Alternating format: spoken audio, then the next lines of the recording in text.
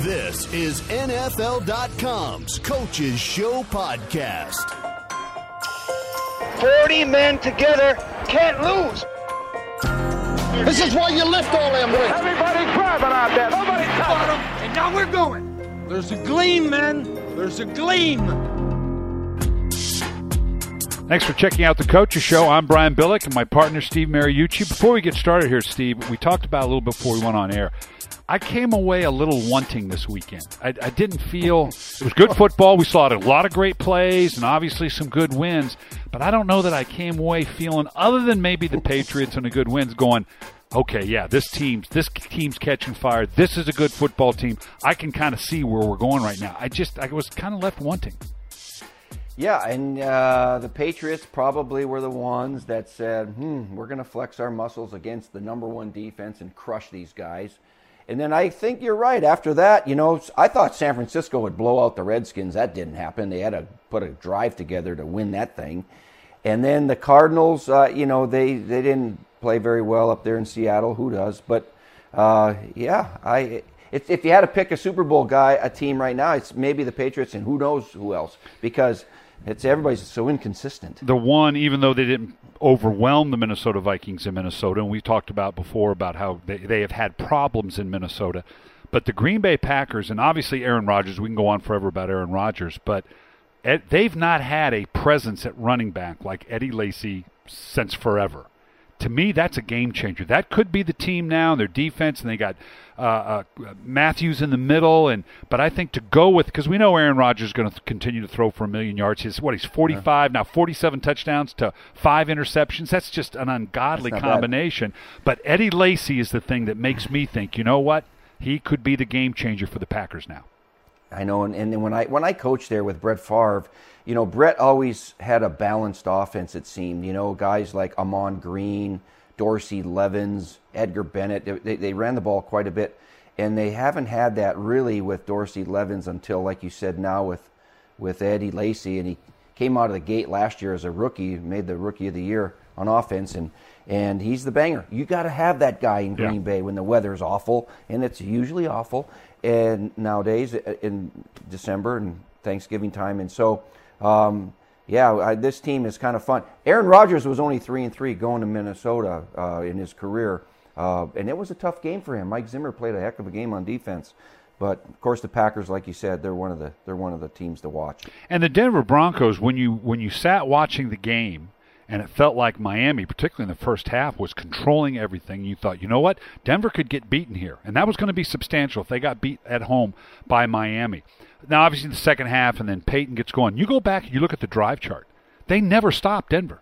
Other than they punted, I think, virtually every series, they either scored a touchdown, kicked a field goal, missed a field goal. The point being, they got into scoring position. I'm talking about Denver now, and ended up, dominating the time of play and all that. It didn't feel that way watching it, although Peyton down the stretch. But the big thing that jumped out at me was, we always know, and we've talked a lot about Peyton, he's going to check the box, and they'll run the ball if you want to give him a light box and configure yourself defensively to not throw the ball. They seemed more committed with 200 yards rushing. They didn't matter what the ball. They called and ran the ball, and I've not seen them do that as of late. Well, they needed to do that because they're running out of running backs, right, Brian? Before the season starts, to get rid of Noshawn Marino, and then Monty Ball and Ronnie Hillman get hurt. And so this young kid, C.J. Anderson from Cal, undrafted guy, he's all of a sudden carrying the load. Maybe it's the system. No, I don't know. It's but right. They did move the ball up and down the field, and they needed to, because the game before they didn't even reach the red zone against the Rams, and so they only scored 7 points. So there's that inconsistency again. The Denver's losses are all on the road. I was a little concerned about them getting really humiliated by the Rams because they couldn't get anything going, it seemed. But I think they're going to be one of those teams that's better at home and a little iffy on the road, but certainly one of the good teams in the league. We expected a lot from them going into the season. They've got at the Chiefs this next week, so that will be a good test, and a tough one, obviously, for Kansas City. That'd be tough for them to lose that one. Then they got the Bills. Then they got the Chargers and the Bengals on the road. So we're going to know about Denver on the road, that challenge that you and I are talking about by season's end, given that schedule. Well, that Kansas City game, because the last time they played at Denver, and Kansas City was knocking at the door at the end to win that thing. And so, but gosh, Kansas City didn't look very good on Thursday night against the Raiders. Now, that was a weird game, rainy, and it was. I tip my hat to the Raiders. They were pretty good and playing hard. But Kansas City didn't look like the team to beat that night. But maybe they were looking ahead. The last time the Kansas City Chiefs were looking ahead to the Broncos, they lost a home game to Tennessee, for God's sakes, at home. Same scenario, Yeah, so maybe they're going to be up for this game. They need to be to keep up with Denver. Let's. You brought it up earlier. The 49ers didn't look particularly good. Seattle butted home against. Let's handicap that NFC West a little bit. When it's all said and done, in fact, that they're all playing one another as we go down the stretch here, which is good because the Seahawks have got to play the 49ers twice. They got to play at the Eagles, which I think is going to be huge because you could be talking playoff potential in terms of elimination, even to get into the playoffs, and maybe home field, all that. Let's handicap that division right now. Right up front, who do you think? Who would you pick to win the division right now? Okay, even though you're talking about the Cardinals sitting there at 9-2 now. So did you get one of these? Schedules for every team from our crack research staff? No, I'm not. I don't get that good stuff that you guys get. I have to actually do my own information. So I went through it with a fine-tooth comb, and I'm looking at everybody's schedules, and they're going to play each other and beat each other, and oh boy. So here's who I figured it out. Now I want you to keep this tape. Okay. All right, I'm going to write that down. That's good. Write that down. This, people, is how it's going to end. And so does one of those 11-5s? This is radio, so you got Arizona going 12-4, you got Seattle 11-5, San Francisco 11-5, and you got St. Louis at 7-9. Do both those 11-5 Seattle and San Francisco teams make the playoffs? No. One of them's not going to make it. Remember a few years ago when Tom Brady got hurt and Matt Castle went 11-5? They didn't make the playoffs over there in the AFC. So they're not going to both make the playoffs because you're going to have the Eagles and the Cowboys probably both going. Because I've got let me put my glasses on here, Brian. I've got Arizona winning the next game at Atlanta. Yeah. Right? Okay. There's a bold pick. Easy. Okay. So then I have them beating Kansas City at home. Because it's a tough home. game. But they're at home. And then I have them beating the Rams. Now, it's at St. Louis. It'll be a tough game. It's a Thursday night game, but I think they can win those three. If they win those three, it doesn't matter if they lose to Seattle and San Francisco after that. Right. Okay, which I think those two teams could beat them. So if they win 12 games, they're going to be in. Why? Because I think Seattle and San Francisco, Brian, will split home and home. Home team winning. Yeah, and so that puts them, going 4-1. Both of those teams going 4-1. The remainder of the season, putting them at 11-5, game over. That's what I see. Now, St. Louis, they might be 7-9 or 6-10. That doesn't matter. But the way I see it, if the teams that are favored win like they're supposed to, the Cardinals should be 12-4. What a year that would be. Okay, so so it goes down that way. I'm with you. That's all, because that just tells us the seeding. If it goes the way you said, who's the best team in the NFC West? Not who's the highest rated, but who you're going to put your record says you are. Okay, who said that? So if your paycheck's on it, you're going to take Arizona over Seattle and San Francisco. Yeah, only because they're 2 games ahead right now with 5 games to play, and they would have to essentially have a minor collapse. Okay, I'm not saying how they finish. I'm with you on that. I'm saying we're now in the playoffs. And Seattle and or San Francisco have to go to Arizona. Who wins the game? See, now you hesitate. I'm with you because I tell you what, Drew Stanton, that's fine. We all know what he is. He's still a backup quarterback, and they still can't run the ball. I just can't see that formula doing well in the playoffs. Well, I don't think they're going to go to Arizona right away because the Cardinals will probably have a home bye. Mm-hmm. They probably will have a bye. And the 49ers or the Seahawks will probably have to travel to maybe Green Bay. Nobody wants to travel to Lambeau in the playoffs. Right. Boy, it's going to be interesting. But, yeah, Seattle and San Francisco getting in. They just got to get in. Right now, they're on thin ice. They have to just get in. They're both good enough to win this thing, but they have to get in. Okay, let's go back to your 49ers here. Obviously, they're playing great defense. And to get Aldon Smith back to go with Justin Smith, and it's huge. And that defense is as advertised. Has been good all year long. They were good on defense the other day, obviously. It was the offense. So how much better are they going to be offensively? I mean, they've got a good offensive line. They got 2 running backs. I know it's all Kaepernick. Is San Francisco going to come out of this kind of funk they're in right now? I don't know, because their defense has played well even without Aldon Smith. You know, how much better are they going to be? He got a couple of sacks. He's a heck of a player. We all know that. But I'm worried about their offense scoring enough points.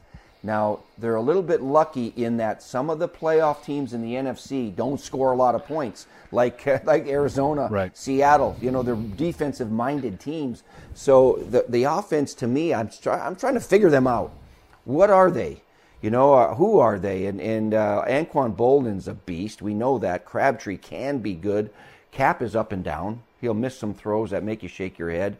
Gore and Carlos Hyde are beast running the football, but I don't know what kind of offense they run. It's kind of a mishmash to me. It's a little bit of this, a little bit of that, and provides no consistency to me. And I don't know. I still just have got a man crush on Colin Kaepernick. I just think his throwing action. I wish they could just take a year and say, we don't care if we win or lose. We're going to let him throw it 600 times. We're going to have him grow as a quarterback, because I think he just has that special arm. I don't know about his decision making and all those things but I don't think we know, because the inconsistency of the style that they're playing, and they're doing what they got to do to win games. I get that, and so I'm just kind of talking off the top of my head here, but his pure physical skills, I just get mesmerized by the way this guy throws. And Seattle, you know, they're okay. The Legion of Boom's back. They had the group meeting and Pete, and we all, you know, we dog cussed one another, and we're okay now, and that's why we played well. Well, they played a mediocre Arizona offense. I don't know that they're back defensively, and obviously offensively, it's the same with we all love Russell Wilson, and they're in beast mode, and they can probably get on a nice run, but I don't know that I totally buy into the dominance the way we did last year about Seattle being that dominant team. Absolutely. They lost too many players in the offseason to free agency, 3 defensive linemen, Brandon Browner, Breno Giacomini, their tackle. They're just guys, they're just different. And so I feel a little bit bad for Russell Wilson.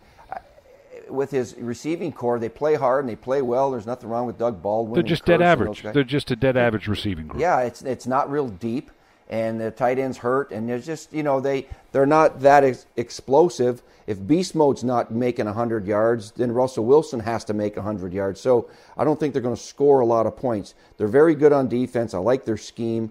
Byron Maxwell coming back healthy really helps them, and Bobby Wagner came back. They need him just desperately. So, boy, I can't wait.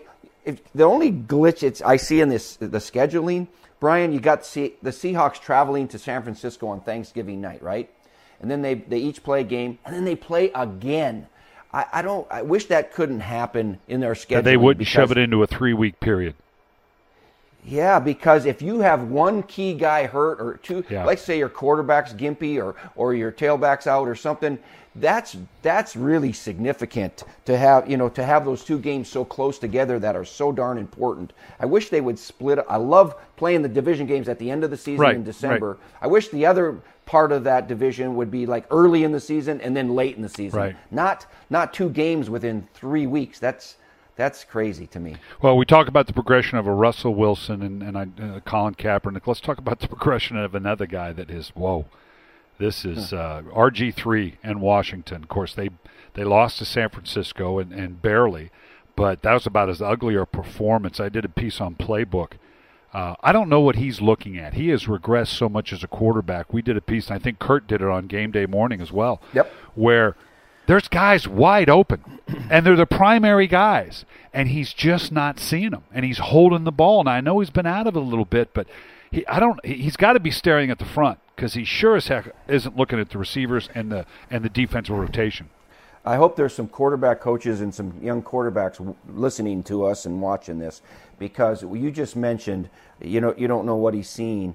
You know, when I was coaching quarterbacks for so many years, if there was ever a time where I needed to have a conversation about, a decision, an interception, or even a completion, didn't matter, the first thing I usually would say, Brian, to the quarterback when he came off the field is, what did you see?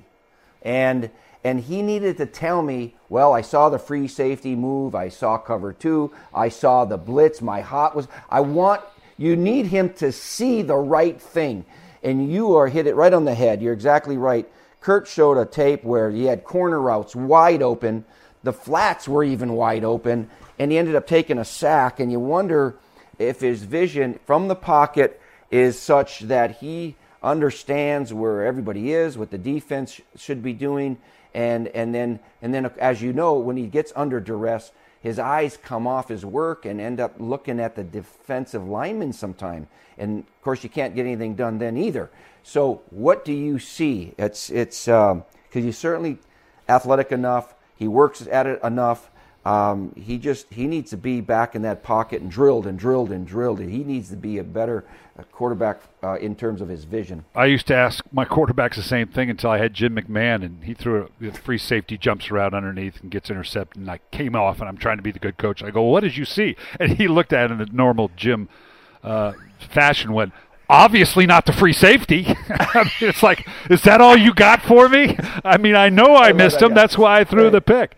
So when he left you guys, we signed him in Green Bay, right? Because we fired one of our quarterbacks in the middle who checked on a play against the Vikings, TJ Rubley. Anyway, so we brought in Jim McMahon to the Packers. And it was like, is this going to work with Favre? Because they're both crazy. Is it gasoline and matches, or is this going to be a match made in Favre heaven? and Jim McMahon in the same meeting room? Oh, my God. This is like in November. This is like cold time. Jim McMahon shows up at our facility in a fur coat all the way down, sunglasses on. He walks in, I'm going, oh, my God. I got to coach this guy. This is going to be, I'm going to get battle pay here. Combat pay. And so it was, but you know what? He was fun. Tell me he had something on underneath that fur coat. This time he did. Okay, yeah. this time. Yeah. Oh, we golfed in my golf tournament a couple years ago. He did the whole day barefoot. Yeah. Okay. We could do this whole podcast on Jim McMahon. No question about that. Well, let's finish off. Let's bring it full circle, because last week we talked about the RG3 afterwards, and then what Jay Gruden said, and they both kind of walked it back during the week and whatever. Let's talk about that relationship, because we speculated before, because there's always something special between the play caller and the quarterback. Not necessarily the head coach and the quarterback, may be the same, but always a play caller and the coordinator. And going forward, and then watching what we saw in San Francisco, I'm not sure how this relationship goes forward. I'm not sure either, and I think I really do think one of the reasons that Jay Gruden got the job, because he's a player's coach, he's a younger guy, been a player, did the arena thing, and he's comes to good genes and all that stuff, right? And I think their initial impression was that this guy would be able to salvage RG3 and the commitment that they made to RG3, giving up all those draft choices, and they want him to be the face of the organization and the guy who runs, who leads them. And right now it doesn't look like they're headed in that direction, and it's unfortunate, because I think a lot of both guys, but they're losing, and RG3's not playing very well. Poor guy, he was dynamite his rookie year. He was fantastic his rookie year. And then he got hurt. And then he hasn't been the same since. He hasn't gotten his mojo back for whatever the reason, it seems. And I'm rooting for him. But with Jay, it seems like they're butting heads already. And so I don't know where he goes. Do they keep trying to play him? I think so. But at some point, in the team's eyes, do they feel that RG3 is the guy?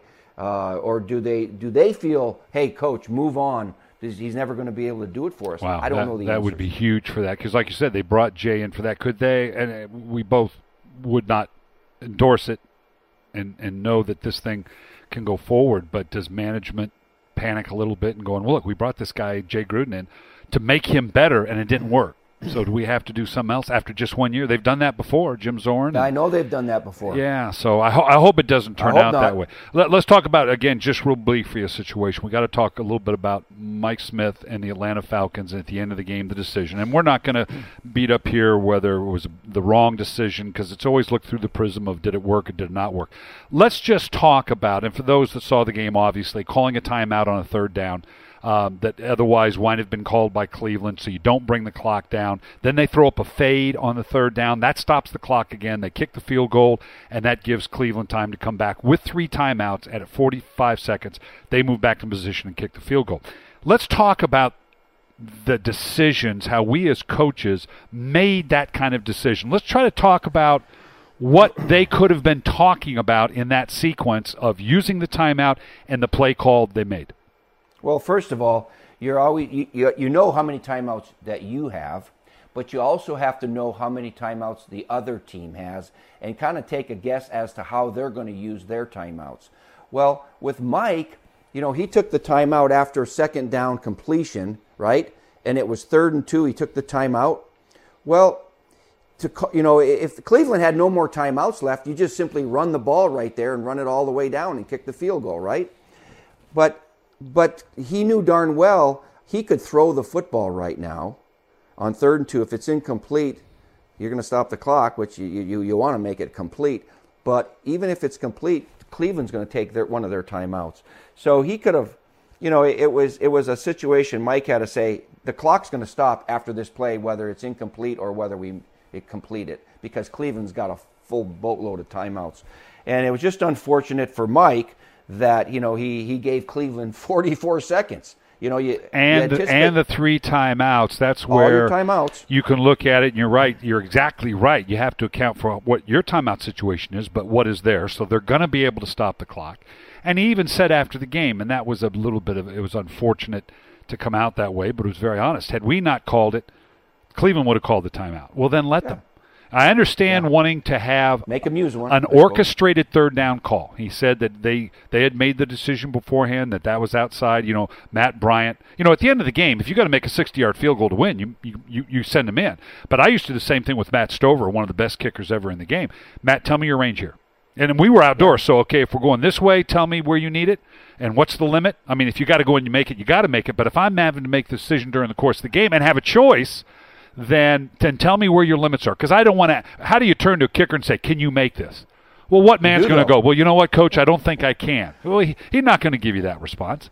I remember that happens, because you're always the wind, how far is this, all that kind of stuff. I remember, trying to find my kicker, and he's never standing right next to me. He was hiding. He's over there in that net. They have that net that they love. If you ever need to give a kicker a Christmas present, buy him a net. And so I had to go run over there. Can you make it from 53 or not? I don't know, Coach. How's the wind? And so right now, okay, this guy's not going in. Kickers drive me nuts. It's a tough one. And so, but I guess the biggest thing I would say is if you're going to call the timeout on third down, then you got to throw a high percentage pass or run. Don't give them another clock stoppage with the potential for an incompletion. So your problem was the play call? The combination of okay, if you want the more orchestrated call, use the timeout. But then the throwing up the low percentage fade afterwards, which is also going to stop the clock. If I'm going to use a timeout, I'm going to make them use at least one timeout by running the ball or throwing a more high percentage pass. So, yeah, it's and the fact that it turned out the other way, if he doesn't drive the length of the field, kick a field goal, then we're not questioning it as much. But obviously where Atlanta is right now, it's a tough situation for Mike Smith. Let's move to a more positive. We both talked about that Odell Beckham. We've been talking about it here at NFL Network all day long, all around the country. Greatest catch you've ever seen? Yeah. I mean, pretty good, huh? I was flying home, after I was working with you guys yesterday, and I was flying home, so I had my wife tape the game, so I watch it. And I watch it after she goes to bed, and then he made that catch, and I woke her up. I said, you got to see this. You got to see this catch. Would she appreciate it? No, she didn't appreciate it at all. I said, you have to see this catch. And the funny thing is, for the broadcast, just before this, Brian, they were showing this kid in pregame warm-ups. Doing the same thing, wasn't it? Yep. It was all the same thing. Yep. Great job by NBC. Yes, and play the music to it. And that, Are you kidding me? It's the reaching behind. And, here's the other thing. At some point, right here, first the reach behind, but as he's going down, he's thinking, I'm not bringing the other hand in. I'm not. I know. That's what shocks me. Why not the other hand? Because I think it's a conscious going, I know I've got one of the great all-time catches ever. I'm going to get up. I'm not even going to touch it with my left hand. Now, when does it occur? How good an athlete are you for that to occur to you? That, you know what, I'm not even going to put my left hand on it. That's crazy. I mean, this kid has got so much athletic confidence that it was unfortunate that he was hurt. He had the hamstring early in the year, and now Victor Cruz is hurt because can you imagine both of those guys on the field in the slot at the same time? My God, they would be dynamic. Who's the best hands you ever had? Jerry Rice. Come on. Really, though? Rice. I mean, he can be the greatest all time, but did he have the greatest hands? The best hands? Yeah, great. You can see some of his one-hand catches on film and all that stuff. He'd pull them in, and he would do it in practice too. And he was the best of all time, but he was. So I got to go back and do playbook with Sterling Sharpe and tell him that Sterling Sharpe wasn't the best. I'll tell you what, though. Let me tell you about Sterling Sharpe, because he's nuts. All right, and so. But Sterling Sharpe grew up as a quarterback. He was recruited to South Carolina. He was a quarterback, okay? And then eventually became a wide receiver. So Sterling Sharpe, you know how hard he works. I mean, he used to bench press 360 reps before games. I go, what are you doing, man? He goes, I'm just getting loose. Anyway, but he had this habit. It was an obsession that he would catch 100 passes before every practice and before every game. Well, who had to do it? Gruden had to do it. John Gruden, because he was his receiver coach. And it was like Gruden would go, oh, my God. His arms just limp. Yeah. I have to do this again. And so, but Sterling, high catches, low catches over here, all the different catches. And he was a fanatic that way, but he had great hands, man. He didn't drop many passes in games. How about you? Yeah, well, Chris Carter, I had Chris for 9 years. And the same thing. It never ceased to amaze me through his entire career. That Chris, after practice, and I'm the same thing. I didn't have to throw it, but I wore my hand out and my arm out with the jugs machine every day after practice, one-handed, right-handed, left-handed, back turned, high, low. I mean, three times a week, he'd get on that jugs machine to end practice and work on those eye-popping one-handed grab. And then he had such great body presence and the ability. And I had Randy Moss. Of course, Randy, that was just a sheer freak of nature in terms of what he was able to do in terms of catching the ball. But Chris Carter probably had the best hands of any receiver that, we're lucky to be around guys like that. And it's just an innate sense. They just see the ball. I'm convinced they see the ball differently than you and I. They don't know anything different because they've been their way the whole life. They just see it. It must be as big as a basketball to them. Yeah, they can track the ball and all of that, and there's something natural about it too. Some people though think they come out of the womb catching balls. These guys work at it. They work at it. Yeah, and that's like crazy too. Yeah, and the young people got to recognize that you can have that innate ability, but to work at it like you talked about Sterling. I had Shannon Sharpe the same way, his brother, obviously, and Shannon had great hands and just had a sense for it and a sense of body, where the ball was compared to my body, and just had that unique sense. So we were lucky to be around great players like that. Well, thanks for joining us for the Coaches Show. Make sure you check us out every week at the same time, also streaming on NFL.com.